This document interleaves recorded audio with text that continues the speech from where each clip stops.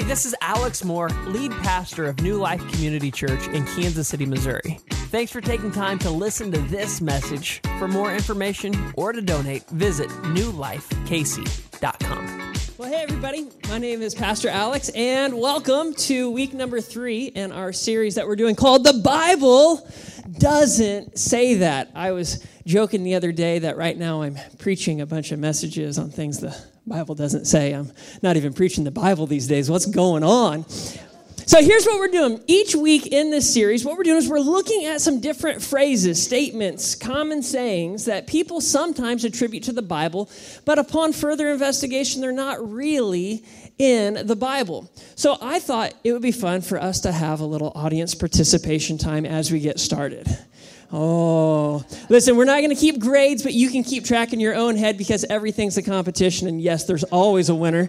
Some of you are like, I don't think we would be friends, and that's okay. I'll just let that be. But here's what we're going to do. I'm going to throw out some sayings, and what I want you to do, you're going to have to be bold. You're going to yell out if it's in the Bible or just a common saying. And some of you are going to be wrong, and I want you to know that that's okay. We still love you. We're not here to embarrass you or shame you. Nobody's going to spin around and say, "Did you hear what they said?" That's not what we're about today, all right? So we're going to have some fun with this. Are you ready? Okay, I don't know if that was as enthusiastic I was hoping for. Are you ready? Okay, this is so good. All right, 10 questions. Here we go. First phrase, is this from the Bible or a common saying? Escaped by the skin of my teeth. All right, that's the Bible, actually. That's the Bible. So some of you are doing well. Some of you are like, uh-oh, I'm 0 for 1. I don't like this game already. That's actually Job chapter 19, verse 20. All right, here we go. Here's another one. You can lead a horse to water, but you can't make him drink. No, not the Bible. That's not the Bible. It's just a common saying. Some of you, it's okay. It's okay. No judgment in here. Some of you, that's funny. Okay, my wife got that one wrong, I think. Okay. We're not competitive at all. All right, number three, here we go. The blind leading the blind. Is that a common saying or the Bible? That's actually Jesus. That's the Bible there. That's good. A house divided against itself cannot stand. That is the Bible, although some people think about Abraham Lincoln because he talks about that too, but the Bible came before Abraham Lincoln. God helps those who help themselves. That's just a common saying. That's not the Bible. If you missed week 1, we spent a whole week talking about that. If you got that wrong, you weren't here, and no judgment. You can follow us online and listen to all the past messages. Okay, number 6. Money is the root of all evil.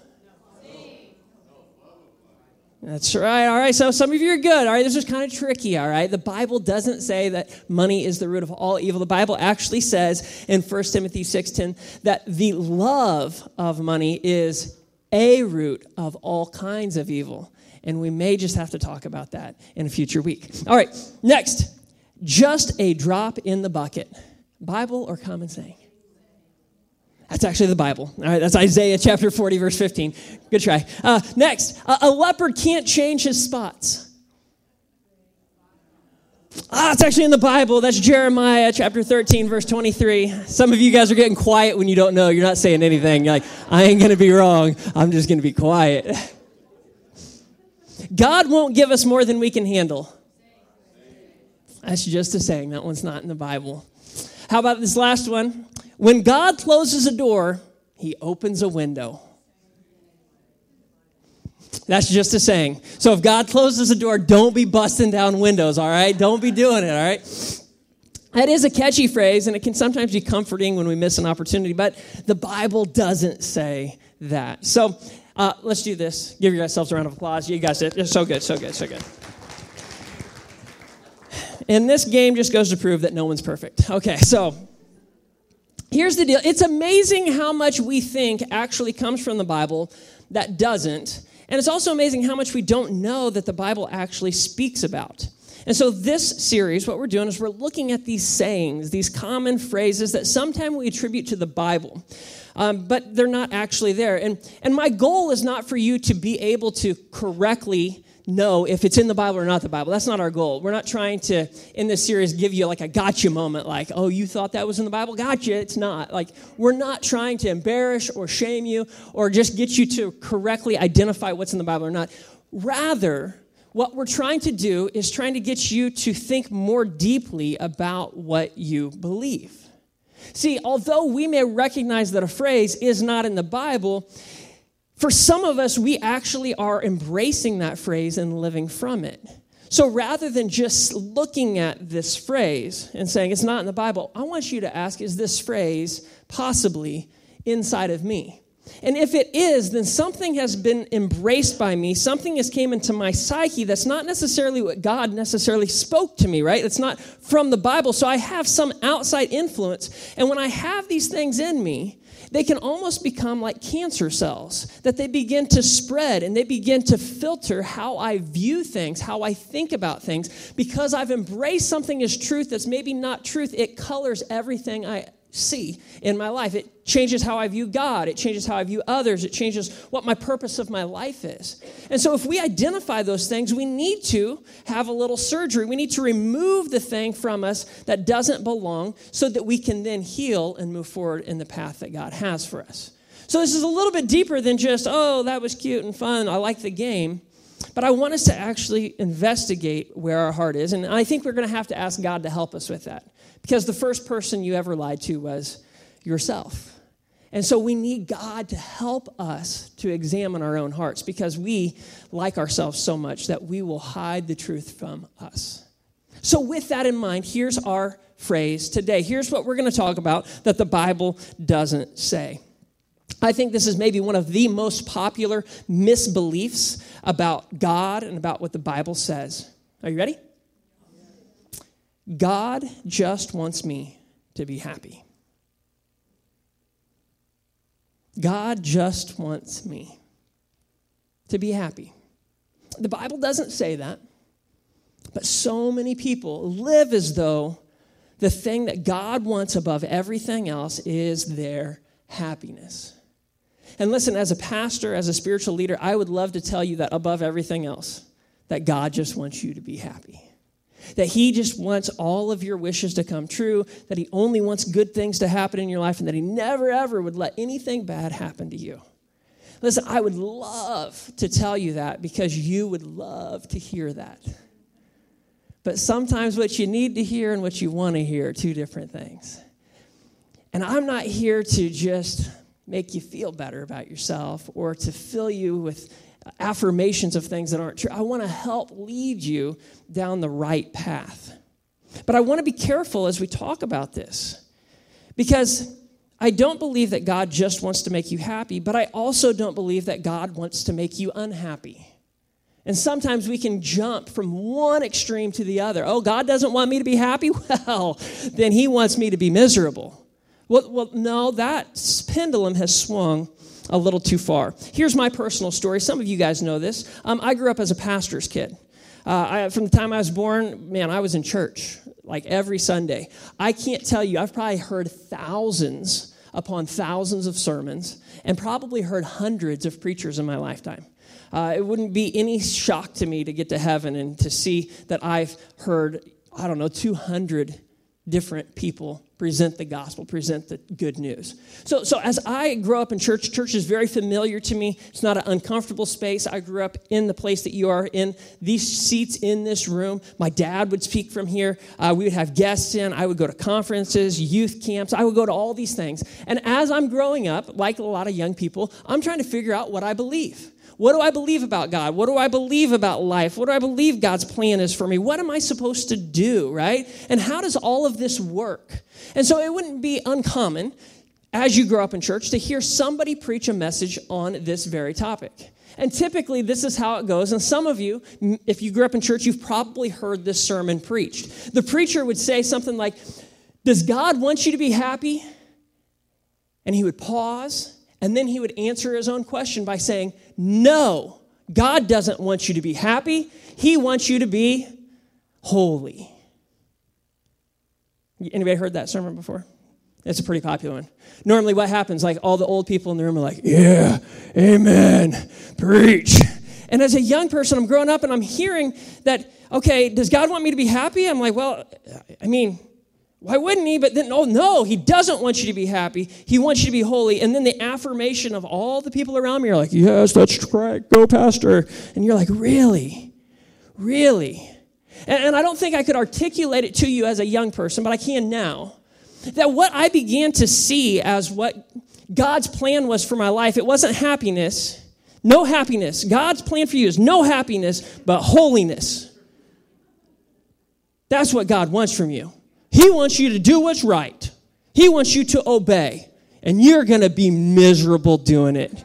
You're never going to enjoy it. It's always going to be painful. And then the pastor would be like, you're going to have to die to yourself in your death. What are we talking about? We went from happiness to death. Oh, my goodness. But God loves you. Really? Really? I don't know how this works. This is crazy. And so I don't think I could articulate what I was receiving. And listen, I get in communication that there's always a transmission, right? There's always the message is going out, the transmitter. But there's also the receiver. You have to have good transmission. You have to have good reception in order to have the message be received. Have you ever gone for a radio station and you were just off like one click? And like you can still hear the original radio station you're going for, but it has a whole lot of noise with it. It has static. Sometimes when our receptor's off, we mishear the message. So I'm not saying it's all on the preacher. I'm saying that some of it could be me. My receptor's not perfect. But the other day I turned on a radio station. I had it pre-programmed in my radio, and I clicked it, and I heard nothing. There was nothing there. And I was like, is my radio broken? I went to a different station. Guess what? That station came in. I went back to that station. Something was wrong with the transmission of the broadcast. So when it comes to communication, it can be off for any multitude of reasons. And I'm not here being like, man, those old preachers that I grew up with are the worst. Like, I'm not blaming them. I'm just saying where I ended up, whether it was on them or on me, what I walked away with was this belief that there is a dichotomy, that there is a separation between being happy and being holy. I grew up embracing kind of this idea that they were mutually exclusive. You couldn't have them both at the same time. You were going to have to choose. They were contradictory. You can't be happy and holy, so you're going to have to make a choice. Do you want to be happy? And everybody's like, well, yeah. Or do you want to be holy? And so it's like this divide happened. And so we would then say, well, if you choose happiness, well, you're just being a selfish, little, sinful human, you rebellious pig. But if you choose holiness, that's what God wants. And he's going to smile upon you because you picked to be holy. Miserable, but holy. And so it's like, which do I do? And I know that I'm not the only one who embraced this because I had a friend that I grew up with in church. His name was Corey. And Corey was very thoughtful. He was always thinking about things. He wasn't like quick to follow emotions. He wanted to process through things. And he was the one who told me, he said, you know what? I think that I'm going to follow Jesus when I get older. And I said, like, what are you talking about? He's like, well, obviously, I can't have fun and follow Jesus, so I'm going to have fun now and follow Jesus later. Why would he believe that? Because he wrongly believed that happiness and holiness are mutually exclusive, that you can't have them both. And so he thought, I'll just do what I want, I'll get my fun, and then before I die, I'll make sure to give Jesus the little holiness part. The problem is that when we begin to believe some things wrong here about happiness and holiness, we begin to view God wrong. We begin to swerve away from the truth of what he desires for us. See, if it's about me being happy, well, okay, and this is selfish, and there's a consequence, right? This is what you're taught in church. If you're just selfish and you choose happiness, you're going to burn in hell. Okay, this is not a good option, all right? So then, be holy. And you want to be holy because this is where God is. And this is what you're meant for. And you get to spend eternity in heaven and enjoy what? Your master's happiness. You'll never be happy. It'll just be his happiness. And you're like, what is this world?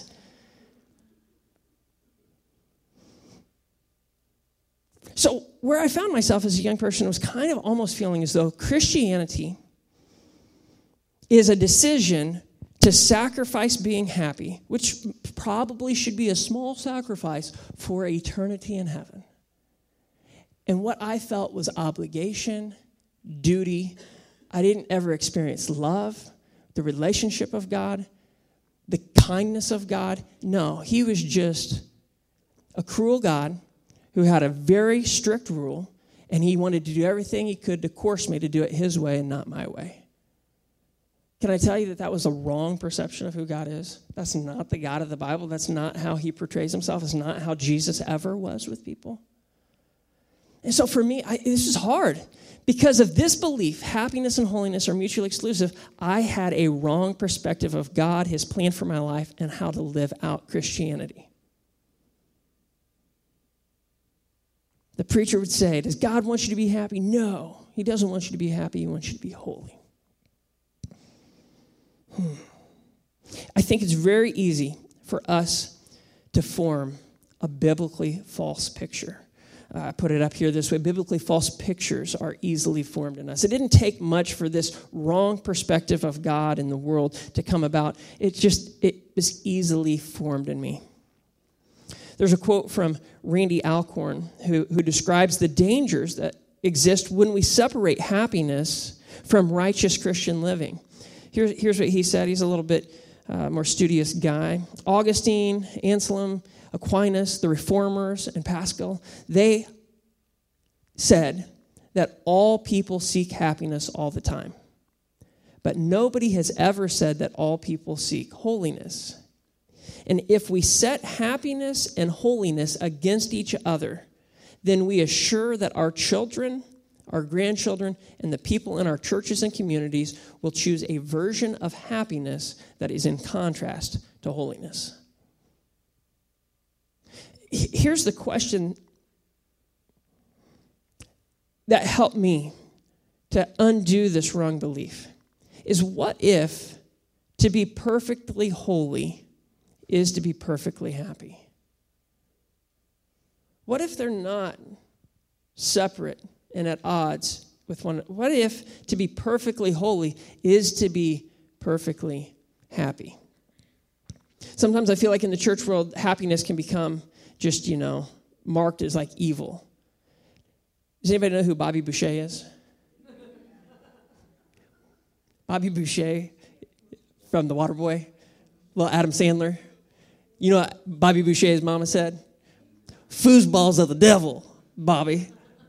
Why was foosball of the devil? We don't know. But mama said foosball is the devil. I think sometimes in the church, the message is happiness is of the devil. And it's like, oh, I better not be happy.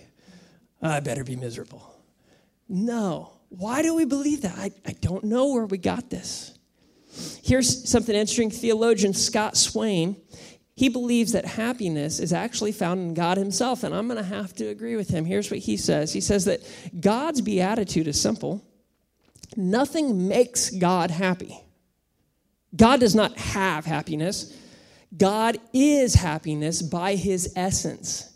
He is happy because he is who he is.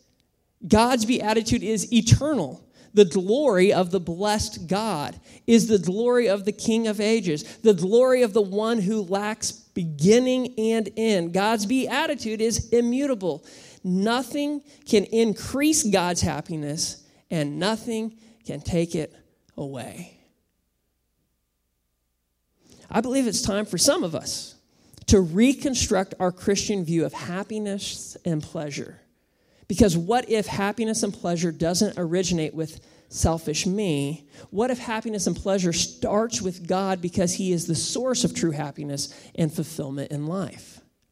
The late Tim Keller, he says this. He says, here's the irony. He says, the less you're concerned about your happiness and the more you're concerned about him, God, the happier you get.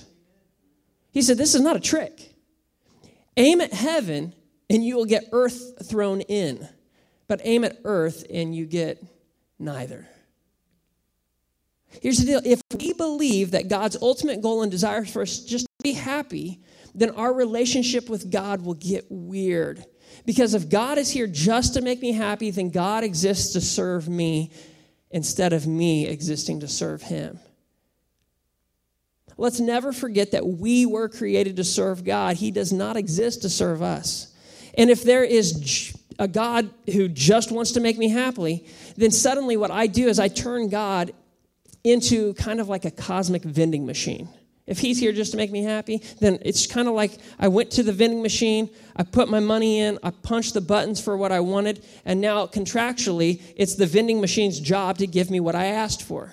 And when we turn God into that and we say, hey, I've done my part, it's now your responsibility to give me what I asked for, we have manipulated and perverted the relationship that God desires for us. So often we are guilty of reducing God down to a formula. Like, hey, I said my prayers, I did good things, I avoided those bad things, I went to church, I even gave money in the offering, God. So now I expect you to show up and to do what I want.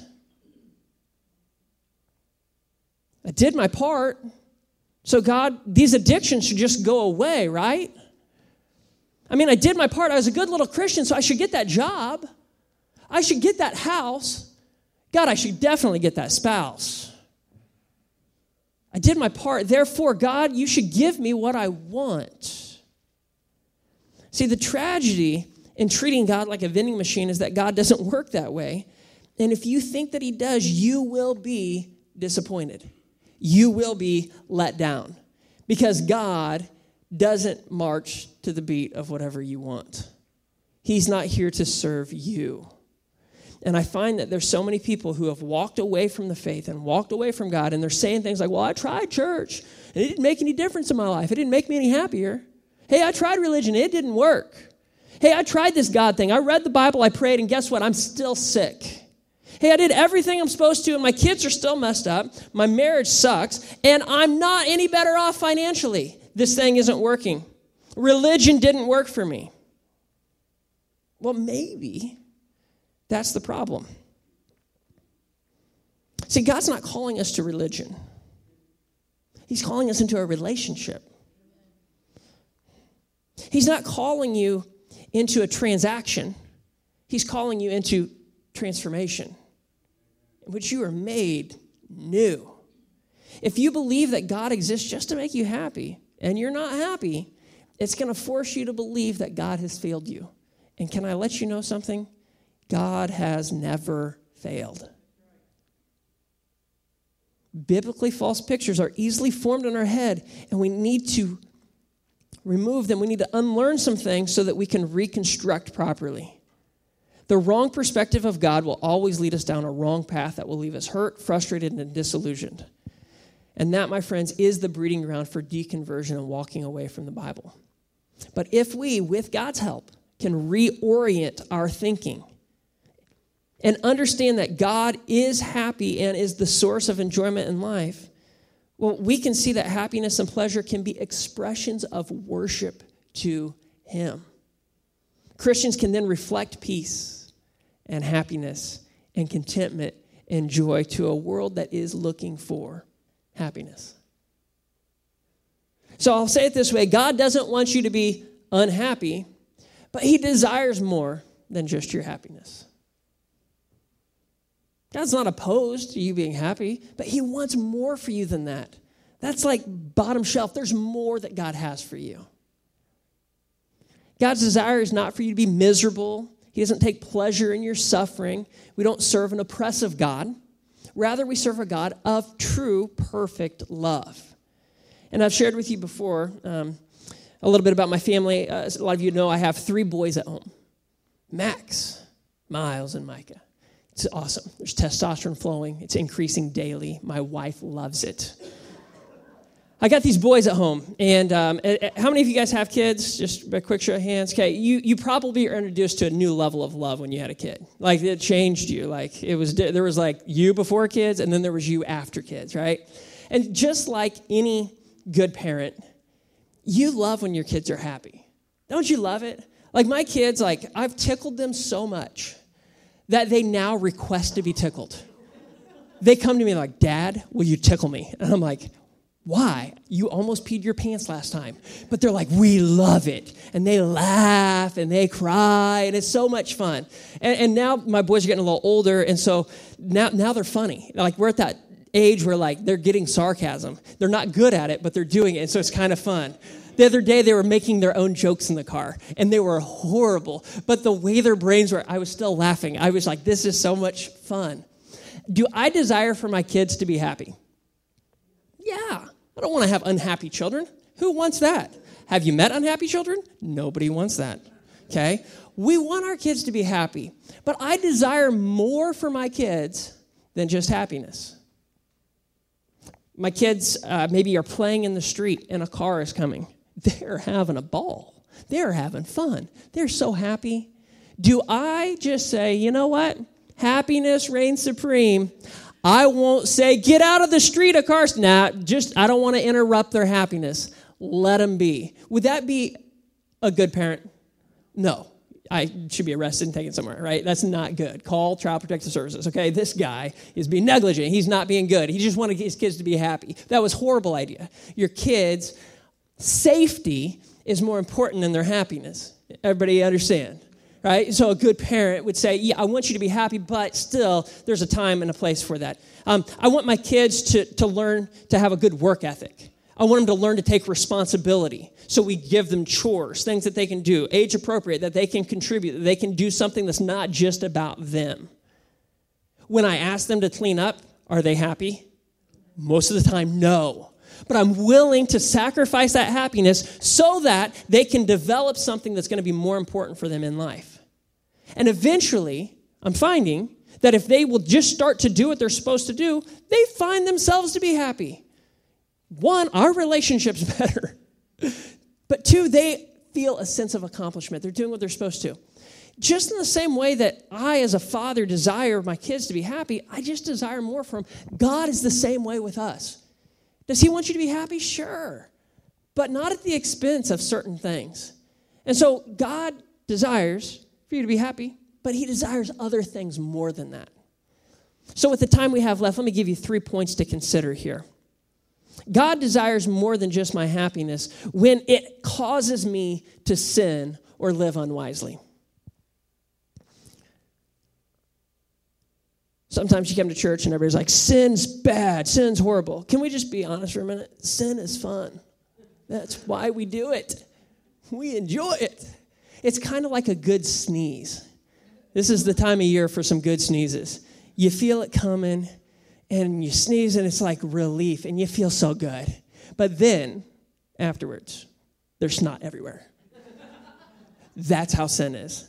It feels good in the moment, but then there's this mess, and it's not as good as I thought. Maybe I shouldn't have gone home with them last night. It felt good in the moment, but the next morning, this isn't so good. God desires more than your happiness when what you're doing is going to harm you and hurt you. And sin always leaves you hurt. I think we all have stories of people in our lives that in the moment, they chose the drugs, they chose the sex, they chose the lying, the stealing, and doing what feels good. It seemed to bring them happiness in the moment, but then after the fact, they're filled with pain, they're filled with regret. Maybe they picked up an addiction, they're hurt, they've been betrayed. The list can go on. God wants our happiness, but not when it causes us to sin or live unwisely, because it's not good for us. And like a good parent, he wants better for us. Sometimes people come into the Christian faith thinking it's going to be all like sunshine and rainbows, and there's never going to be any problems. But you realize, like, when we get married, like my wife and I, we got married, we exchanged vows here. You know, how do those vows go? For better or worse, in sickness and health, in happiness and unhappiness. Even in marriage with the person you love more than anybody else, there's going to be moments that you are not happy. There's a lot of people that want to get a divorce today just because, well, you know what? They just don't make me happy anymore. When it comes to our relationship with God, you have to realize it's not all happiness. There are times that we have to persevere, that we have to go through hard times. But here's the cool promise. God doesn't promise to take away the hard times. He doesn't guarantee our happiness, but he promises to walk with us through whatever we're going through. And I know a lot of you are in a storm right now. Maybe people around you don't know, but you know. The emotional weight you're feeling, the tension, the situation you're in. And happiness can be so dependent upon your circumstances. If your circumstances aren't good, it's almost impossible to be happy. But you know what? When you find God and you're able to trust him and rely on him, when you're weak, he is strong. And when you don't know what to do, he is still a rock to rely on. He ain't going nowhere, and you can trust him. And does it require faith? And do you know how the future's going to turn out? You don't know how the future's going to turn out. But I know this.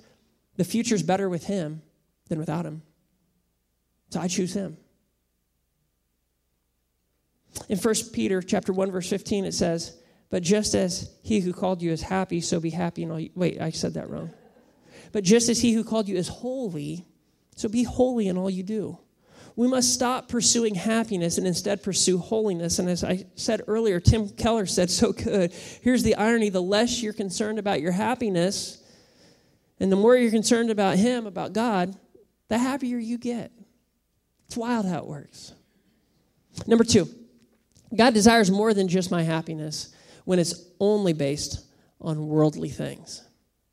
Man, we're coming into Christmas season. I was in Menards the other day. The Christmas trees are out. All the Christmas decor is coming, which means all of the marketing's getting ready to ramp up so that these companies can tell you what's going to make you happy this year. Are you ready to see more car commercials with red bows on top of the cars? Are you ready to see the new iPhone? Are you ready to see the new game that's going to make your kids addicted for the next 24 hours? You know, like, are you ready? It's crazy what we think we need to be happy, whether that's in a car or a relationship, but so often it's in possessions. And the world tells us that happiness is found in what you own. It's found in your possessions, and it's also found in the absence of conflict. But here's what we read in 1 John chapter 2, verse 15. This is going to be pretty hard if you've never read this before. It says, do not love the world nor the things it offers you.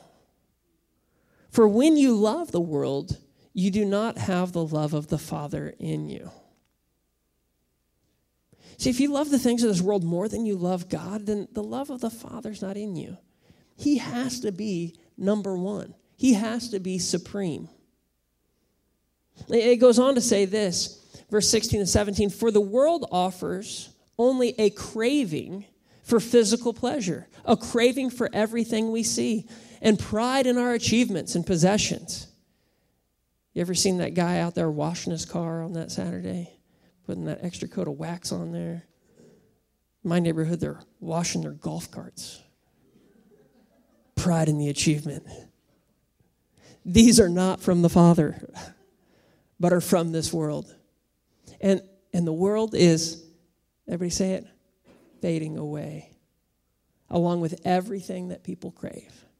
But anyone who does what pleases God will, what? Live forever.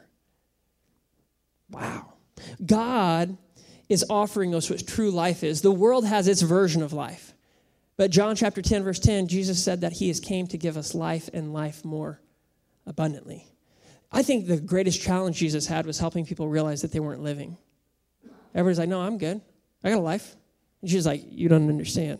That's not life. I offer you real life. Life that will satisfy, life that will never let you down. He met the woman at the well and was like, hey, would you like to drink the water of life? And she's like, wow, that would be awesome, because I'm super thirsty for things that my soul doesn't even know.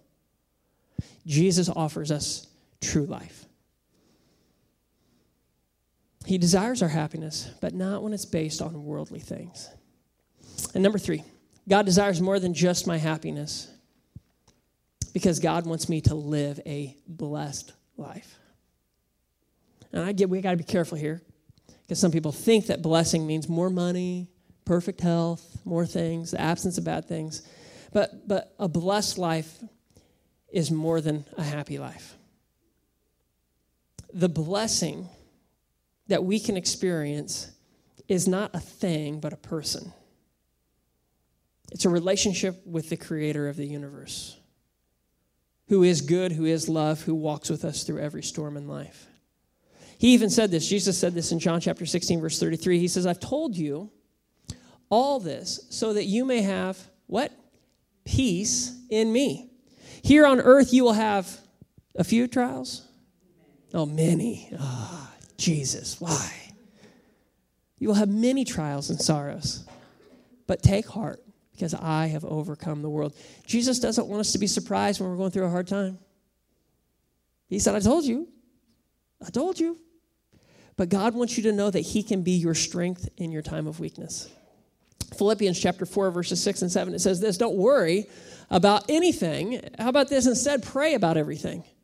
That would change all of our attitudes just right there. Stop worrying. How about you just start praying about that? Have you prayed about that lately? No? Okay, well, hey.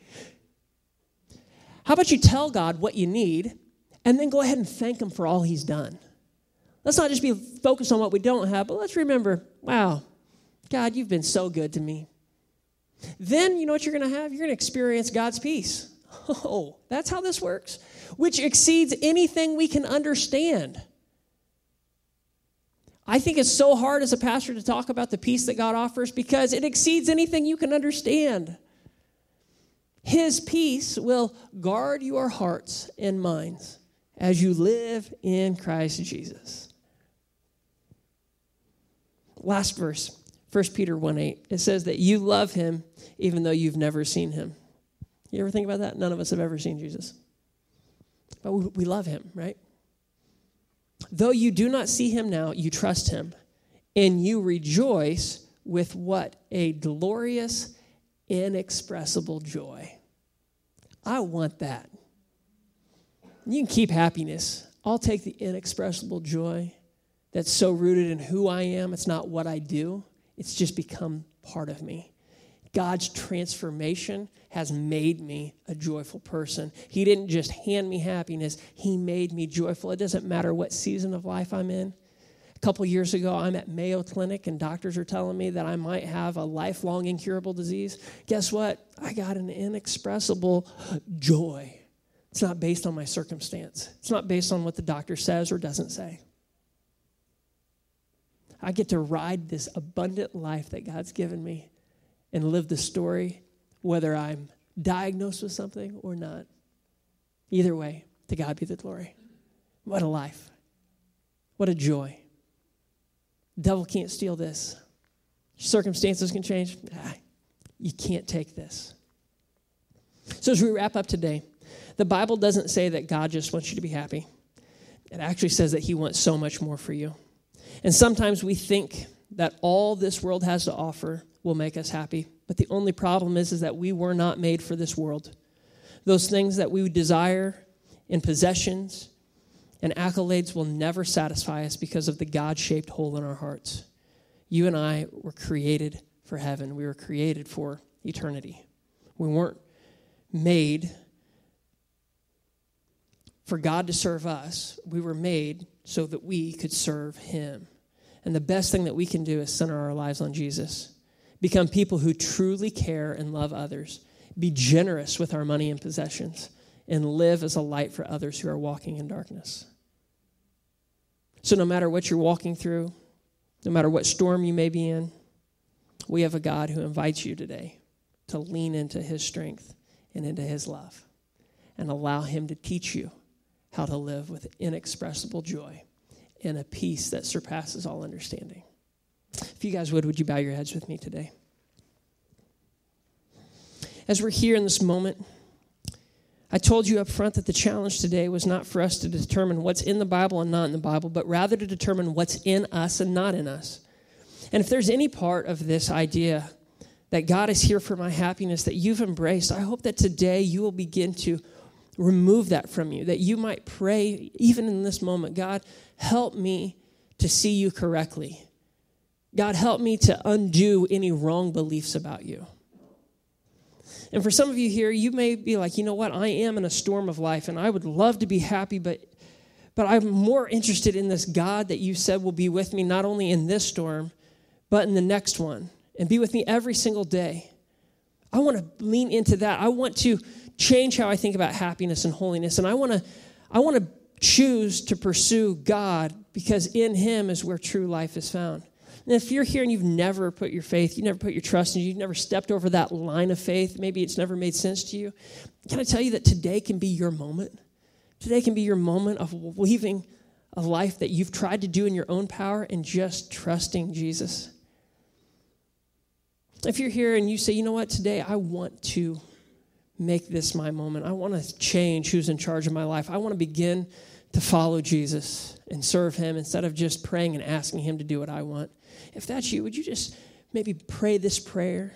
Maybe make this your own. And I believe that God's going to hear you, and I think God's going to meet you where you're at. You can just simply say, like, Lord Jesus, thank you for loving me, and thank you for all you did on the cross to bring me back to you.